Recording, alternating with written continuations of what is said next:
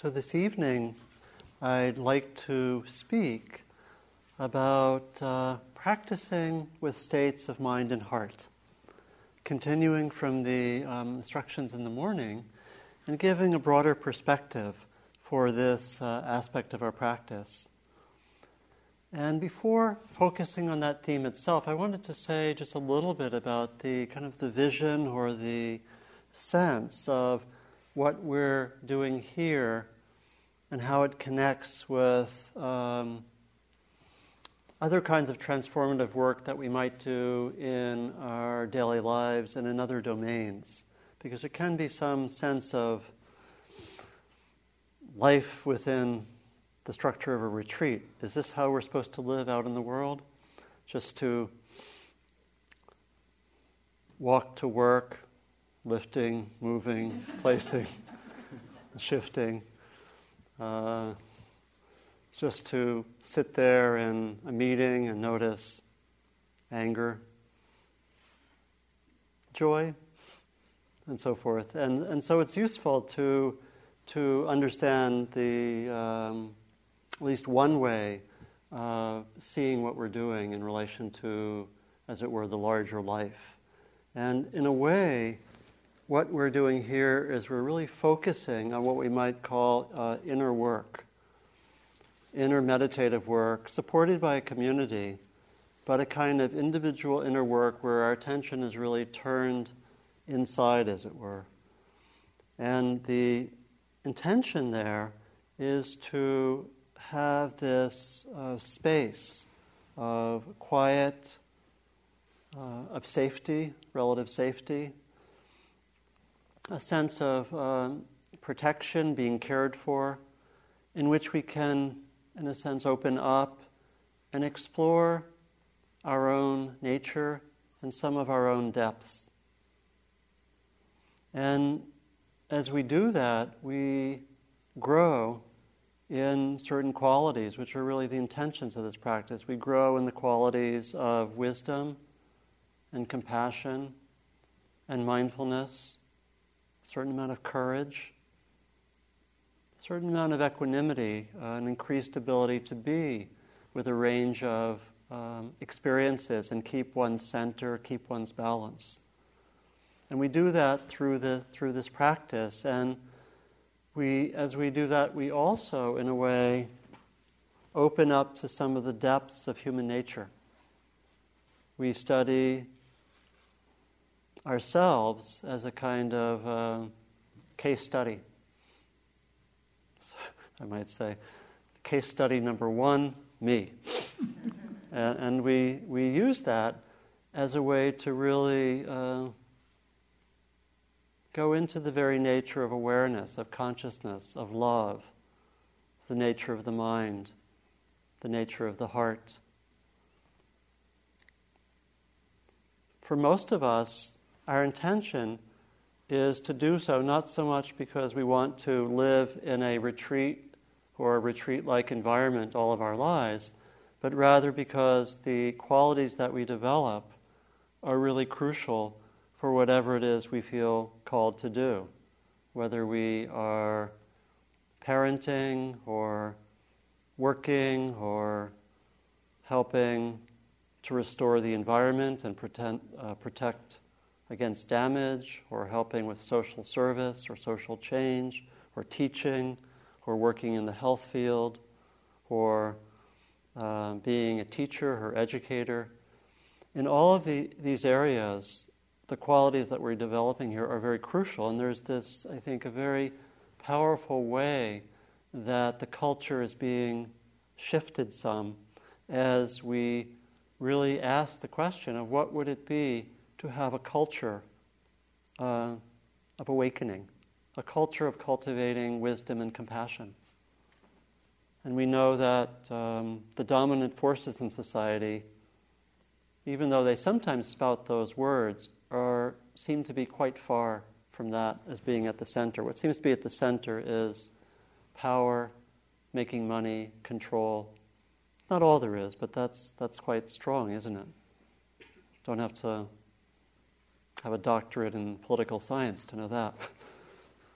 And so we can bring these qualities that we're developing, this increased ability to know what's happening in the moment, and bring that into a work situation so that we may, for example, know what's happening inside me when I'm in relationship with another, so that we can, in the long run, have a deeper knowledge of the phenomena of anger and joy and love, so that there's a kind of natural empathy and compassion that develops, less of a sense of separation, more of a sense that this is one shared human nature, and even beyond that, one shared sense of awareness and consciousness and life. And there does grow, as we do this practice, a heightened sense of interdependence.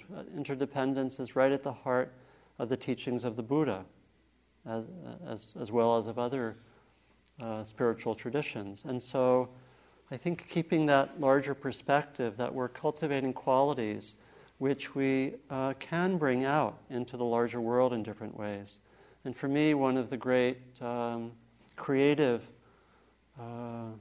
imperatives of our time is to find ways to have this cultivation of wisdom and compassion be brought increasingly into daily life and the very nature of our society. You know, it's been a special interest of mine, as some of you know. And for example, next year I'll be co-teaching a retreat on bringing these qualities into speech and interaction, including conflict. We have a retreat that brings together the disciplines of wise speech and mindfulness and nonviolent communication. It will be a 7-day retreat in which we'll actually be more interactive in ways that we hope can have a lot of impact on people's lives. And I think were it done more widely, could have a big impact on the world. You know, and in other activities that I do, some of you know that I direct a program here at Spirit Rock called the Path of Engagement, which is also trying to make the connection between this inner work and social service and social change. We have 50 people in the program who are all deeply engaged in society, but are looking for that interface of the inner work and the outer work, as it were.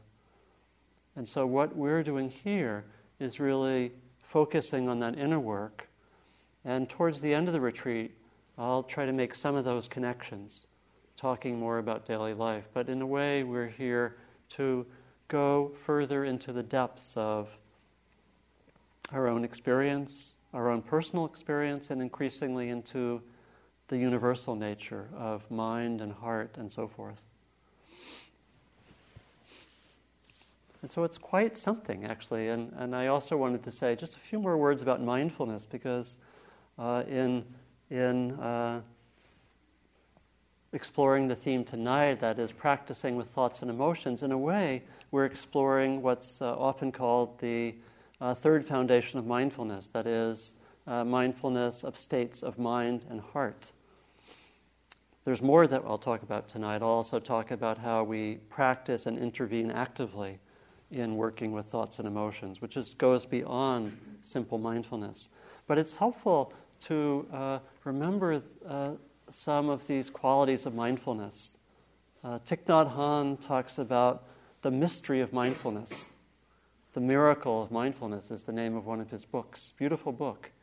And it really points to the way that there's something that when we explore consciousness and awareness, there's something quite magical that can develop.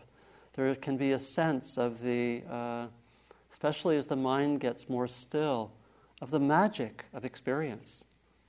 Some of you may be experiencing this, that when the mind gets still, there's a kind of sparkle to things. They glisten. They sometimes one sees things quite differently. There's a beautiful passage in a talk with the late Thai teacher Ajahn Chah, who was Jack Kornfield's teacher, who I think points to that mysterious and even magical quality of awareness which we can access. This is what Ajahn Chah said. He was asked a question, actually, when Jack Kornfield was a young monk. He asked him this question. Is it necessary to sit for very long periods of time? You might be asking that question yourself. Ajahn Chah, now he was speaking from the perspective of being at a monastery. Here's what Ajahn Chah said. Is it necessary to sit for very long periods of time? No, sitting for hours on end is not necessary. Some people think that the longer you can sit, the wiser you must be. I have seen chickens sit on their nests for days on end. Wisdom comes from being mindful in all postures. Your practice should begin as soon as you awaken in the morning and should continue until you fall asleep. Don't be concerned about how long you can sit. What's important is only that you keep watchful, whether you're walking or sitting or going to the bathroom. Each person has his or her own natural pace. Some of you will die at age 50, some at age 65, and some at age 90. So too, your practices will not be identical. Don't think or worry about this. Try to be mindful and let things take their natural course. Then your mind will become still in any surroundings, like a clear forest pool. All kinds of wonderful, rare animals will come to drink at the pool, and you will clearly see the nature of all things. You will see many strange and wonderful things come and go, but you will be still. This is the happiness of the Buddha.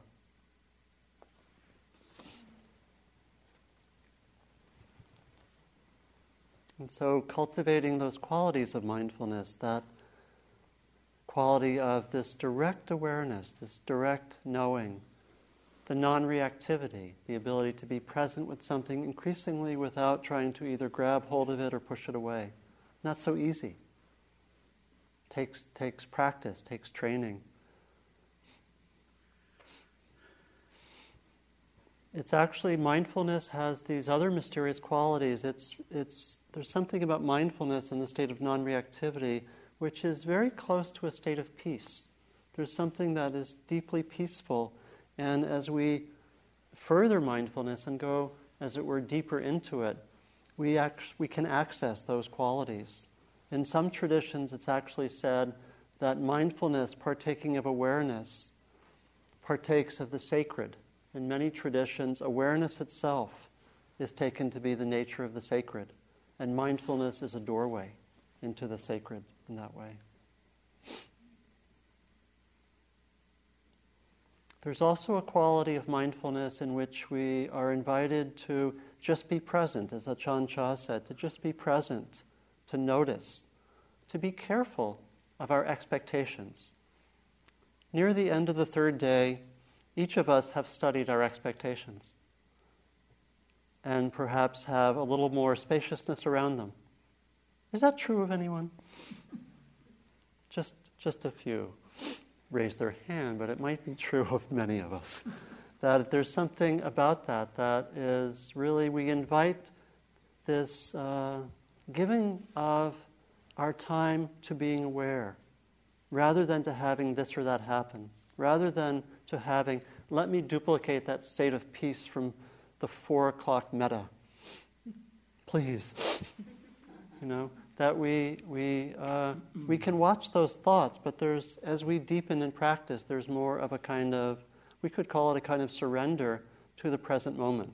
Doesn't mean not acting or not changing, but there's some way that we increasingly trust in the unfolding and the opening of experience. It's really based on increasingly on the sense that we come to know ourselves more and more from our depths, that the deeper parts of ourselves are wisdom and love and compassion, and a certain spaciousness of awareness. And that's part of what, as practice matures, that comes to be what in Buddhist practice is called a kind of verified faith. It's a kind of faith that's very helpful, but it comes out of experience. It's not a blind faith. I wanted to read a passage from the Sufi poet Rumi, who expresses something very similar to the sense of just being mindful as the key and being able to be present with what's there. This is what Rumi said. It's a poem that some of you may know. It's called The Guest House. This being human is a guest house, Every morning, a new arrival, a joy, a depression, a meanness, some momentary awareness comes as an unexpected visitor. And the little bug has come. That comes every time for the talk. It's here, just so you know. This being human is a guest house. Can you see it? It's right here. Every morning, a new arrival. A joy, a depression, a meanness, a bug. Some momentary awareness comes as an unexpected visitor. Welcome and entertain them all.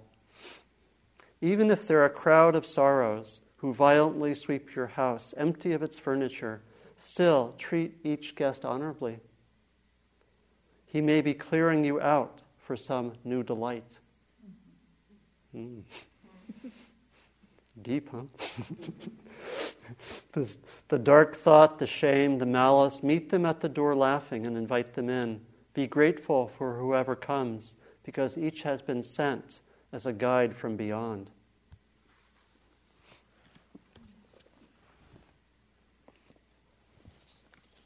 And so as we practice with thoughts and emotions, we open to this very specific realm where we cultivate mindfulness, and also even beyond the mindfulness, a skill in working with both beautiful and difficult states of mind and heart. In the text on the 4 foundations of mindfulness, the Buddha talks rather briefly about mindfulness of states of mind and heart. And he says that it's very crucial to know the states of mind and heart that are there, and particularly to know their nature. And so he mentions a number of them. He mentions greed and its opposite, generosity. He mentions hatred and also love. He mentions delusion and also wisdom. He mentions a contracted state and also a non-contracted state. He mentions a distracted state and also a non-distracted state. And so the mindfulness is really to know what's there. There's a very helpful model, I think, for working with mindfulness of states of mind and heart. And it goes by the acronym of RAIN, R-A-I-N. And you might find it very useful as a way of working with states of mind and heart. And it goes like this. R stands for recognition. A stands for acceptance. I stands for inquiry and investigation. And N stands for non-identification. RAIN. And it is really a kind of sequential way of working with states of mind and heart. So if you have a challenging state of mind or heart, you can really invoke these 4 qualities. And I want to go over them each briefly because it's a very simple but also skillful way to work with states of mind or heart. And then I want to talk in some detail about one emotion and one challenging state, what we might call more a state of mind, that the state of judgment, particularly self-judgment. I want to go into a little more detail to show how to work with those and talk quite a bit out of my own experience. So the R of RAIN stands for recognition, and this is something we're familiar with. This is the naming. This is the noting. This is the way of actually noticing what's there and naming it to ourselves. As I mentioned, it's that naming has a power to it. It has the power in a way to kind of break a trance. Just to name something helps us really to know that it's there. It's something, again, we can bring into our meditation here. We can bring it into daily life. Often, for me, outside of retreats, when I go to a meeting, particularly when I'm not facilitating, I often do a mindfulness log. I just have a piece of paper in front of me, and I do a log just of what's happening in my own mind. I might write down, and I write it down so I'm actually clear, and it actually helps me to act more skillfully. So I might write down, happiness at that idea of that person, or something like that. Or I might write down getting tired. Or I might write down becoming impatient, sarcastic thoughts developing. And you see, it's actually pretty crucial. And this, giving a sense of how this can be very powerful in daily life. Because what happens when we're not mindful of sarcastic thoughts developing? Sarcastic thoughts do more than develop. They manifest. And not uncommonly, sarcastic thoughts from another return to the sender. And so there's a way that when I do that practice, it actually acts as a kind of protection. That I notice, here's what's happening internally, and I don't have to go there. And so in a way, that recognition can, in a sense, break the spell, break the trance. Very crucial, as it does here. And sometimes it can feel ineffective just to name it, just to recognize, but it actually has a lot of power. It is, as it were, it's a...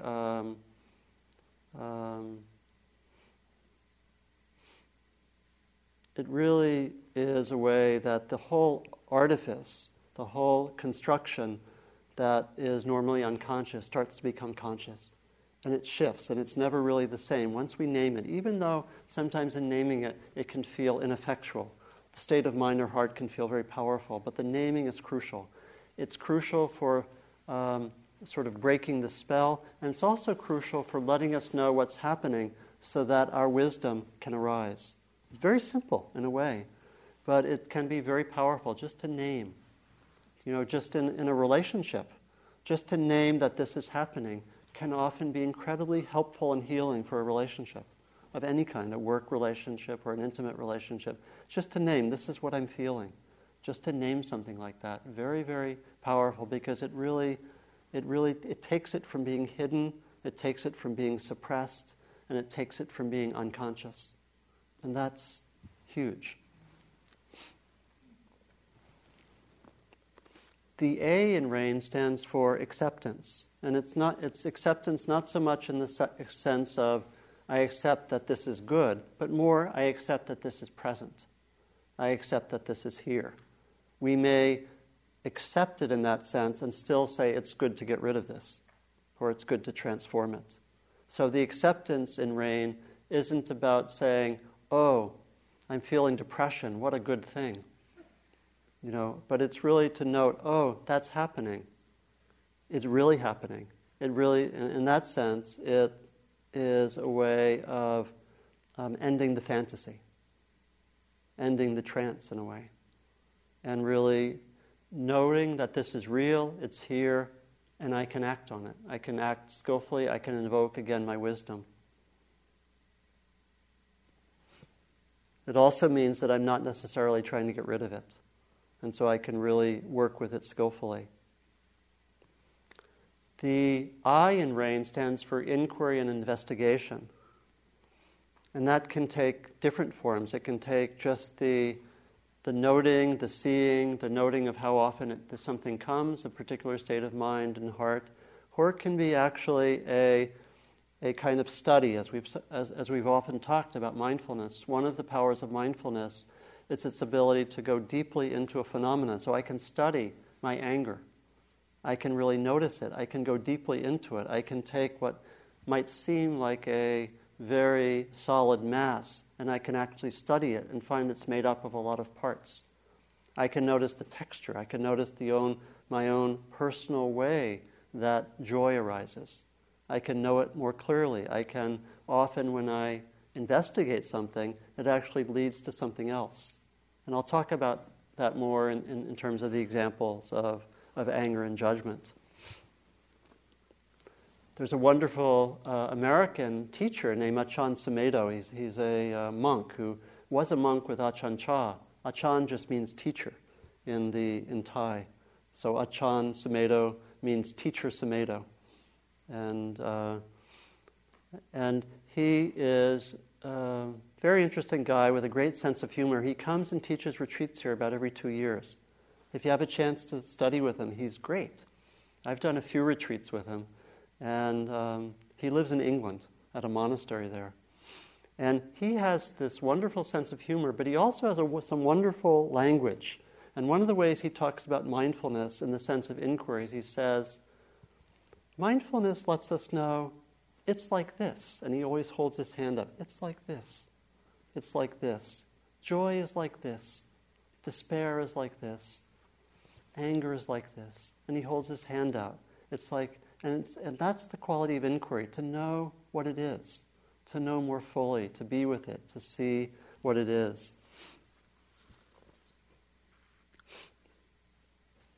The last aspect of the RAIN formula is non-identification. And that has to do with basically not taking it personally, which is pretty big, right?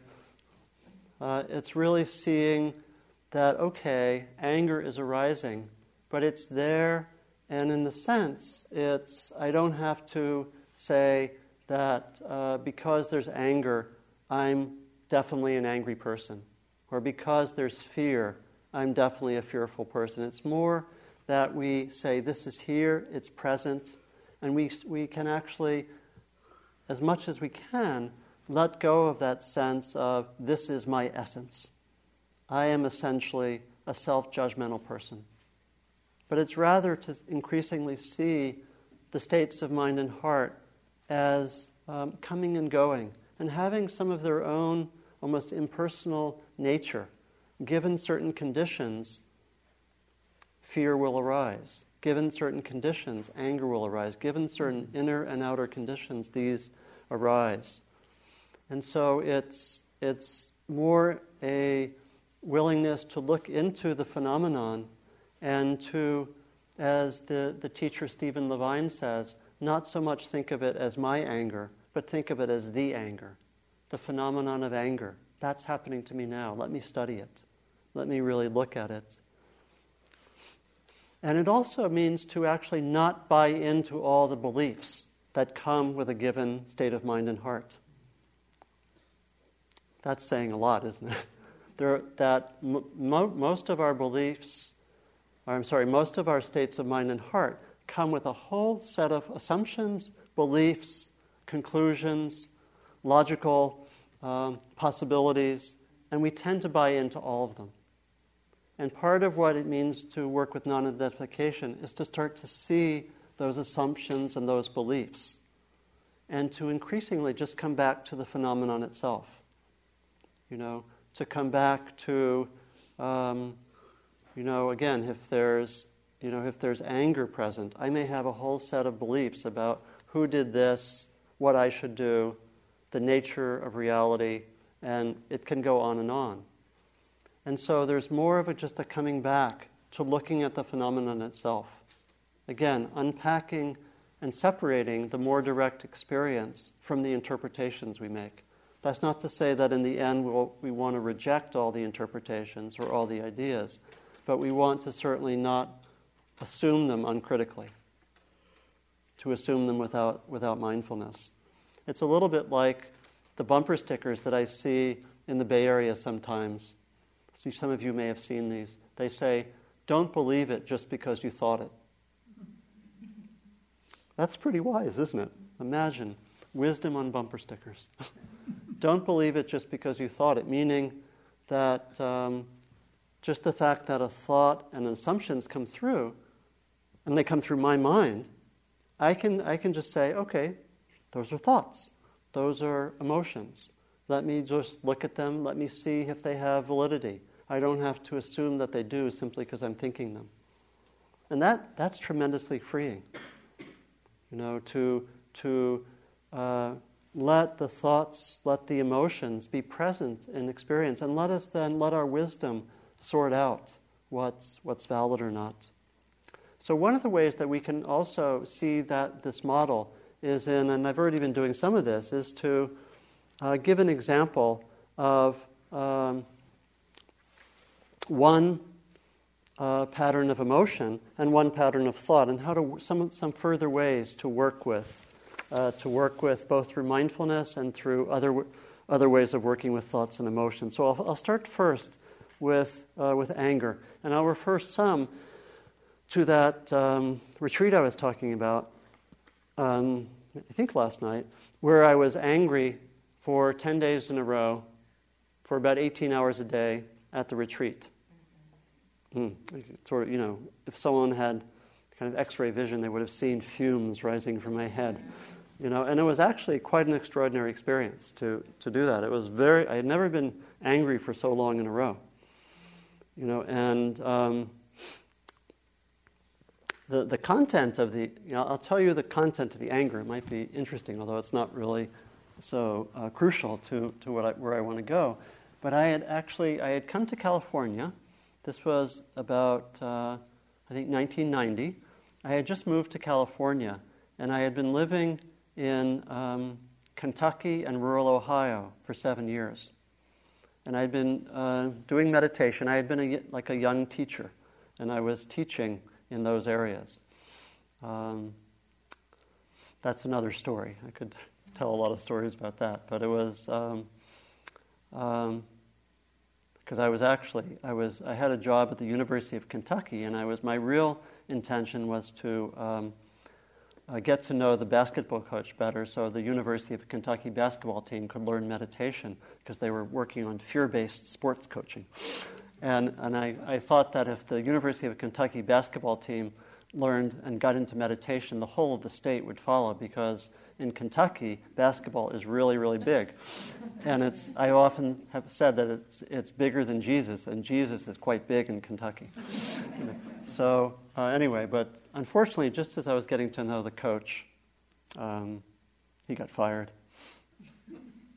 But it really was. I'm getting digressing a little bit, but their team, the coach, as many coaches do, everything was based on fear, and so what would happen with the team, they're one of the five whatever they call it, blue chip schools, where they perennially have the best teams in the country. One, like UCLA and a few other, North Carolina, a few other teams like that. So I'm revealing that I have some background in sports here. So meditation doesn't mean you have to forget about sports. Anyway, so the team would always do really, really well at the beginning of the season, and then they would inexplicably lose to lesser opponents. Same thing happened every year. I was there for 4 years, and the same thing happened every year. And it's because they couldn't be in the moment. That when they had superior talent, but then they would make some mistakes, and because the coaching was based on fear, they would get paralyzed. They could not be in the moment, release the sense of guilt or shame or don't want to look at the coach, and they got stuck. And it happened over and over again. It actually happened when I was there in the NCAA finals. The same thing happened. And they, with the same, because it was working on fear. And they didn't have a way of staying in the moment. So, of course, I thought, meditation, and the whole of the state will change, and then probably neighboring states, and it'll just be a mass movement, and so the coach got fired, so it didn't work. But still, things are changing. There's actually a lot of use of mindfulness in sports. Very, very interesting. It's really been developing, and so. So I was on this retreat and was angry quite a bit, not more than quite a bit, much of the time. And I want to go through those different dimensions as an illustration of how to work with something like anger. So the first would just be the noting, the naming, the recognizing, the R in rain, just to see, oh yes, there's anger here. Really to know that it's present. And of course, that can be really crucial in both here and in relationships, just to name it, to know that it's there, rather than denying it, rather than trying to suppress it. And accepting it's really here. That would be the acceptance part of it. Yes, I'm really angry. I don't want to be angry, but it's happening. I don't want to be angry for 10 days in a row, 18 hours a day. But I can't deny it, it's really happening, And so, as I mentioned, I was able in that retreat to work skillfully. Jack Kornfield was very, very skillful in working. Oh, I didn't get around to the content of why I was angry. I was like, okay, that's why I went to Kentucky. That's why I got into basketball and changing the world through meditation and sports and so forth. And so what it was that I had been living there, and I had been really having this deep commitment to making the meditation very real for daily life. And I was in another part of the country and was really committed to that. And I came back here, and I felt like a lot of the retreats, we were being treated somewhat like we were monks or nuns. And there wasn't much mention of daily life. And I got really angry about that because it's like I had been really dedicated. And there were probably other reasons I got really angry, but I was really angry. And that was the content of it. And you might say, and it's kind of interesting because I had certainly seen that before, but for whatever reason I hadn't been angry in that way. It wasn't particularly a new insight, but for whatever reason, the whole constellation, there was a tremendous amount of anger. And what was beautiful was that I got to really explore it through this quality of inquiry. And that's the eye in the rain, the third aspect. And so I got to really study it, notice it. Jack Kornfield gave me a technique to use that it actually is sometimes used in some of the Burmese approaches to meditation, where what I did was at the end of every sitting, I took some notes on what actually was happening. I took some notes, just very, very brief, just for a minute or two, and in order to really track carefully what was happening. And I did this basically with every sitting and walking. And Jack asked me, after a few days, look at your notes, bring them together, and see what you found. And basically, it was really a way of inquiring. Because what I would note, he also gave me the guidance, really study what's there. And so I would find, okay, I would study anger. I would notice there's a kind of fire. I would notice what it was like in the body. I would really explore, okay, what's it like in the body? How does it change? What's it like in the mind? And what was really interesting in that was that I probably before that would have thought, okay, there's just anger. But what I actually found was that there were 4 or 5 or 6 different kinds of anger. And there was a really petty anger, a petty frustration, anger, reactivity. And then there was sometimes an anger that was really linked, when I stayed with it, the anger sometimes it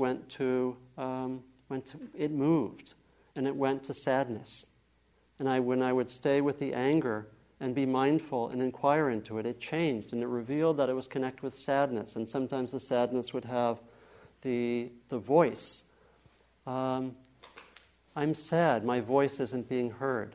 Something like that. My voice isn't being heard in the community. It's complex, of course. It goes into a lot of the psychological issues, if I would investigate that. But sometimes I'd be sad.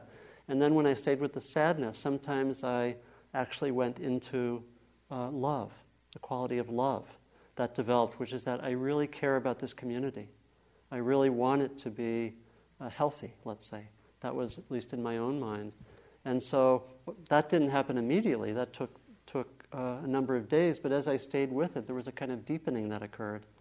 And the instructions that I was given was notice how things change. And I would notice that sometimes the anger, when I stayed with it for 20 minutes, it would shift to sadness. And then if I stayed with it some more, it would shift to love.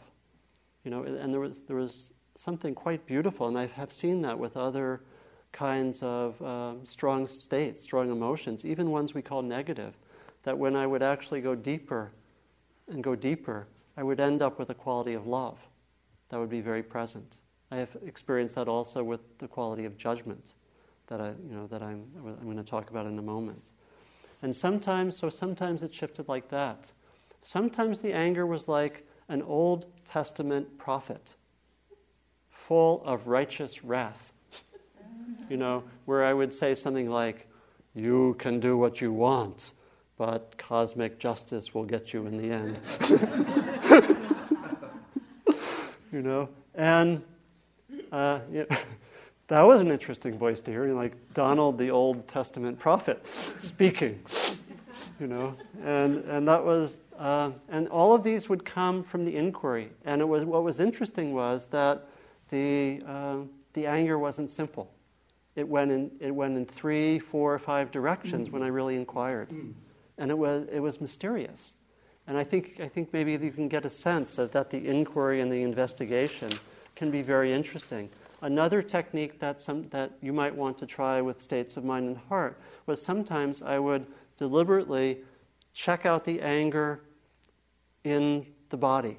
I would be with the anger in the body, and then sometimes I would go to it in the kind of the energy of the emotion itself. And then sometimes it was like I would be switching channels. The anger's happening, let me investigate it by switching the channels. Here's what it's like in the body, here's what it's like in the emotions, here's what it's like in the mind. And you can get a sense that after a while, whereas at the beginning I may have wanted to get rid of it, after a while it was pretty interesting and pretty fascinating. And there was a lot of personal learning, and there was a deep learning really about that quality of the different qualities of anger. And I have to say, for me, after that, anger has never been the same. And it's one of the fruits of retreats like this. It doesn't always happen that we have a focus on, maybe one quality of mind or one or two, but sometimes it happens like that, and we get to really investigate. I know I've personally had retreats like that where I would be, 5 or 10 days just with fear, or just with certain qualities of judgment. And it really permits this interest and deepening to occur. And lastly, that quality of non-identification, after a while I got to really feel the energy of the anger is just moving. I wasn't taking it personally. There was this deep interest in studying it and investigating it. That was not saying, oh my God, another day with anger. You must be really messed up, Donald. Time for psychotherapy, intensification, or whatever I might say to myself. And so I think you can get that sense that it became more of something really, really interesting. And the emotions and the thoughts, when we have that quality of non-identification, can be more like what I was saying, Stephen Levine says, it's the anger. It's this large phenomenon that has all these complexities that's really interesting to investigate. And as I was mentioning, when I really have that quality of mindfulness, sometimes it actually shifted and went deep into the quality of love, which again I have found with most of these even really challenging emotions. And I don't want to set up expectations. Oh, okay, I'll just sit with that fear I've been experiencing, and maybe by tomorrow I'll just be in love. I don't want to set up that expectation, because remember, the only reason this happened for me was because I didn't have the expectations. And also, I had a number of years of practice at that point, so it was not, I was well into it. And a lot of it was hard. Also, I don't mean to say it was just this wonderful, blissful study of anger. Some of it was quite hard and frustrating, and I'm probably romanticizing it a little bit. I'm guessing I am probably doing that just a little bit. But I have only myself to answer to, so we shall see. So maybe just a few further words on, we can also do this with thoughts and work with thoughts in this way. It's a little bit harder because thoughts are more subtle and they're not so obviously manifesting in the body. But I want to mention a few ways in the context of the work that I and others have done with working with judgments, which judgments are pretty hard stuff to work with because they're very strong and persistent. And so again, the first step is just to name them. And again, that gives some space, some degree of freedom, just to name their judgments here. And we might name, and I would say my practice for the first 10 or 15 years was primarily just naming judgments. Judgments. And by judgments, I'm meaning typically harsh, negative views about self and or other. Judgment. Another judgment.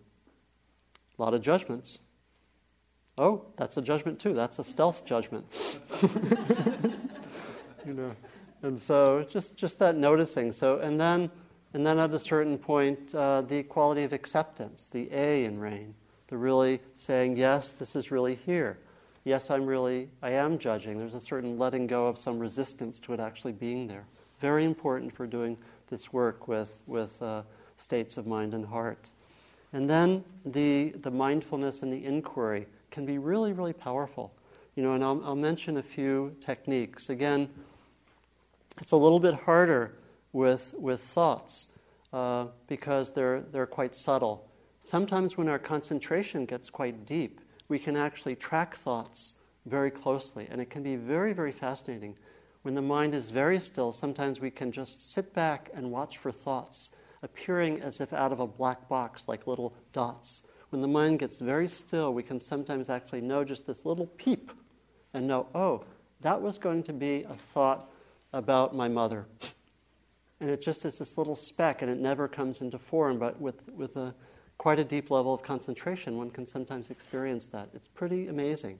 One gets a sense when the mind is still of the construction of consciousness and how that occurs.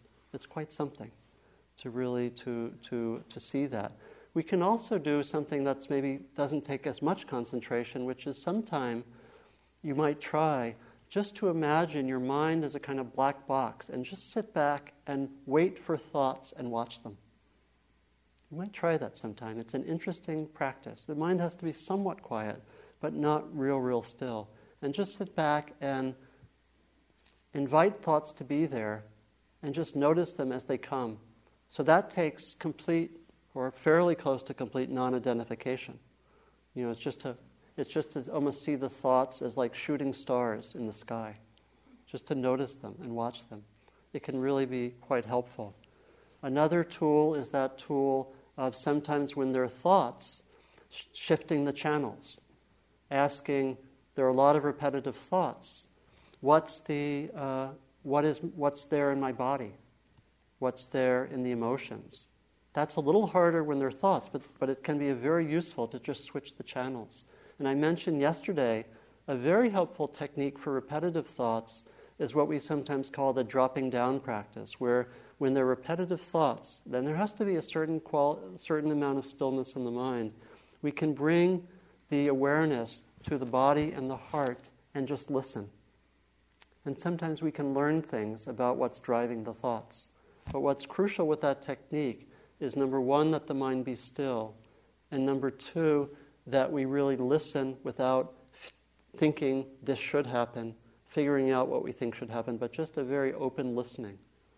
And that can actually sometimes really tell us. For example, if you're there's a technique that I do if I have an interpersonal difficulty and I find my mind really repeating the territory. Often, at least the way my mind works, it's because I'm actually not in touch with an underlying emotion. And when I work with the thought and just bring my attention to my heart and my chest, typically I can actually know the emotion fairly quickly. And so it's a very helpful technique for working with repetitive thoughts. Because typically any thoughts that are keeping on coming, there's something that's driving it that's typically somewhat unconscious. And we can actually inquire into that. And so on one retreat, when I was working a lot with judgments, this is what I did. And I constantly brought my attention to my body and my heart. And what I found was that, and this was a time when I was actually, this was some years ago, and I was actually judging myself quite harshly. Basically I think I was trained to be somewhat of a perfectionist. Does anyone else have that tendency? Okay. Not so many, actually. We're tired of raising our hands all the time. You're tired of raising your hands. Got it. Okay. How many are... okay, I won't... Got it. I think there's like a kernel of truth there. Yeah. So, in any case, I would be... When I would bring my attention and actually see what's driving the judgment, typically what I found was that there was some kind of unacknowledged pain that was driving the judgments. And I came to just notice that. And as I looked, I found it virtually with every judgment, there was some kind of unacknowledged pain that I was not in touch with that was driving the judgment. If I was criticizing myself or something, there might be some kind of sadness or grief about the way something had happened. And I found that even when I would be at a retreat and judge the cooks for having the condiments set up so it takes too long to get through the food line, a judgment that you may possibly have had recently. even when I did that, I would tune in and I would actually notice, oh, there's impatience. There's impatience that's driving that fairly minor judgment. I would do it at traffic lights, and I did this practice for about a year, actually probably more, like close to 2 years, just really tracking the judgments and taking them into the body and noticing. And I found there was pain, and that when I actually touched the pain and just stayed with it some, of course some pains are deeper than others, but when I did that, the pain tended to be released and the judgments tended to dry up. It was quite interesting. And I got so interested in this way that judgments were linked with unacknowledged pain that I could actually, for the time when I was doing a lot of that practice, I got really interested in being around judgmental people. Because I could actually feel there was a lot of empathy that came. And it's really a quality that when we do this practice, you can imagine if you go deeply into your own nature, you come to know anger, you come to know fear, you come to know judgment, you come to know joy, you come to know happiness, and it's not that different between us. It's very similar, and so there's this deep empathy that can develop as we do this practice. Simply from knowing, oh, I know that, or from someone judging himself or herself or me or someone else, I tended at that time to be able to tune in, and still often can do that, and tune in and could really actually feel the pain beneath the judgment, which is very, very helpful when people are judging me. It means I don't, as it were, take the hook quite as easily. It's a very, and unfortunately, as I stopped, I should just say that after I stopped doing that practice so intensively, I didn't long so much to be around judgmental people, that capacity dried up. But I didn't go out of my way to be with judgmental people, as I had done for some time. I said, let me be with you. And anyway, and so there are these different ways of inquiring, dropping to the body, working with mindfulness, noticing the way they are, seeing how things develop, see how they unfold. Because we can, as we work with thoughts and emotions, as in my example of anger, sometimes they change. Sometimes they open up to something else. And it's part of this magic of mindfulness and practice that we can actually notice these deep links in our nature, and so we shouldn't necessarily think, oh, the anger, the judgment, that's all there is. It can open up, and the tendency with mindfulness is it opens up in a way that in the long run tends to be healing. And in some sense, healing, there's a deep healing that comes from being present to what's difficult or what's painful. We have to do it in, as it were, in our own time, with conditions that are supportive for that. But there can be a deep healing that occurs as we work with thoughts and emotions.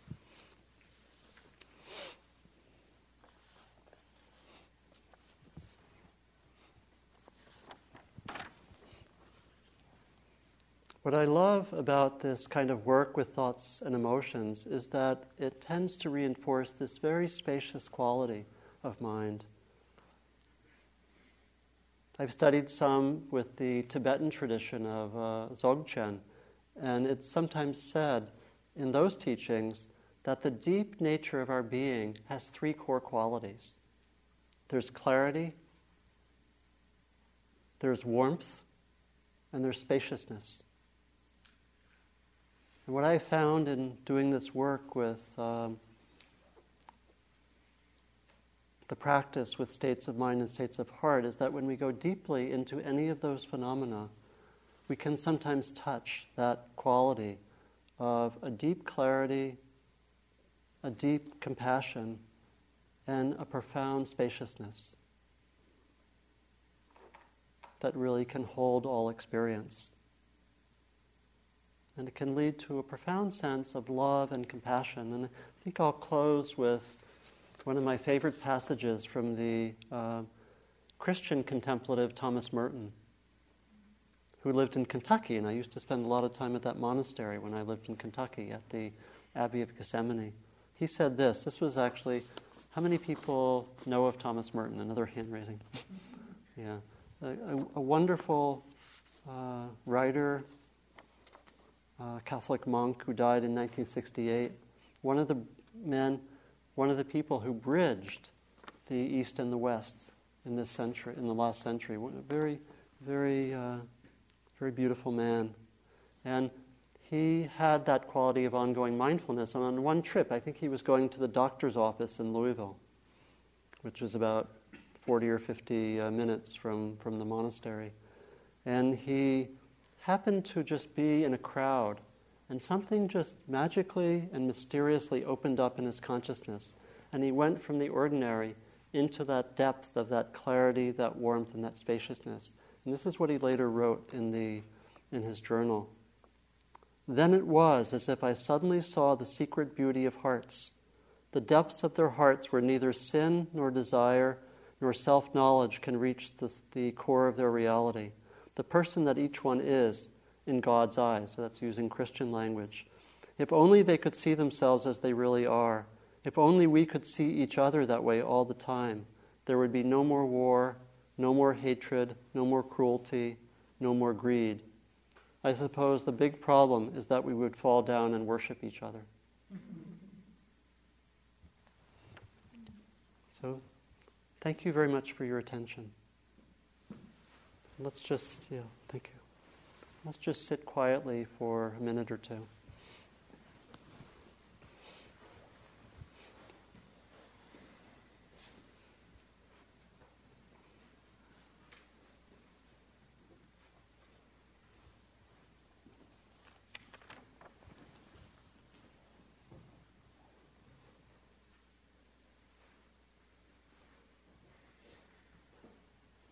Just letting whatever has been helpful from the talk and your own reflections be present.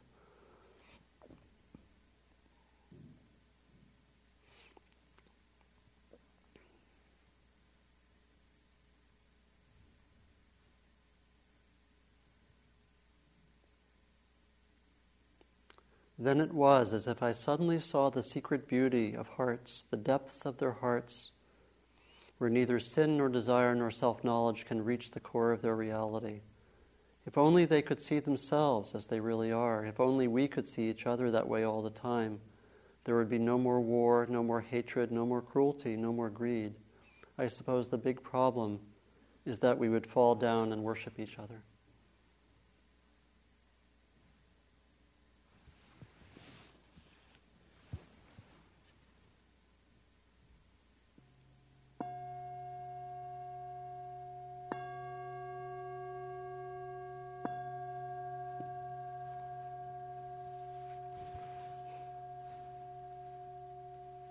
So again, thank you so much for your kind and continual attention.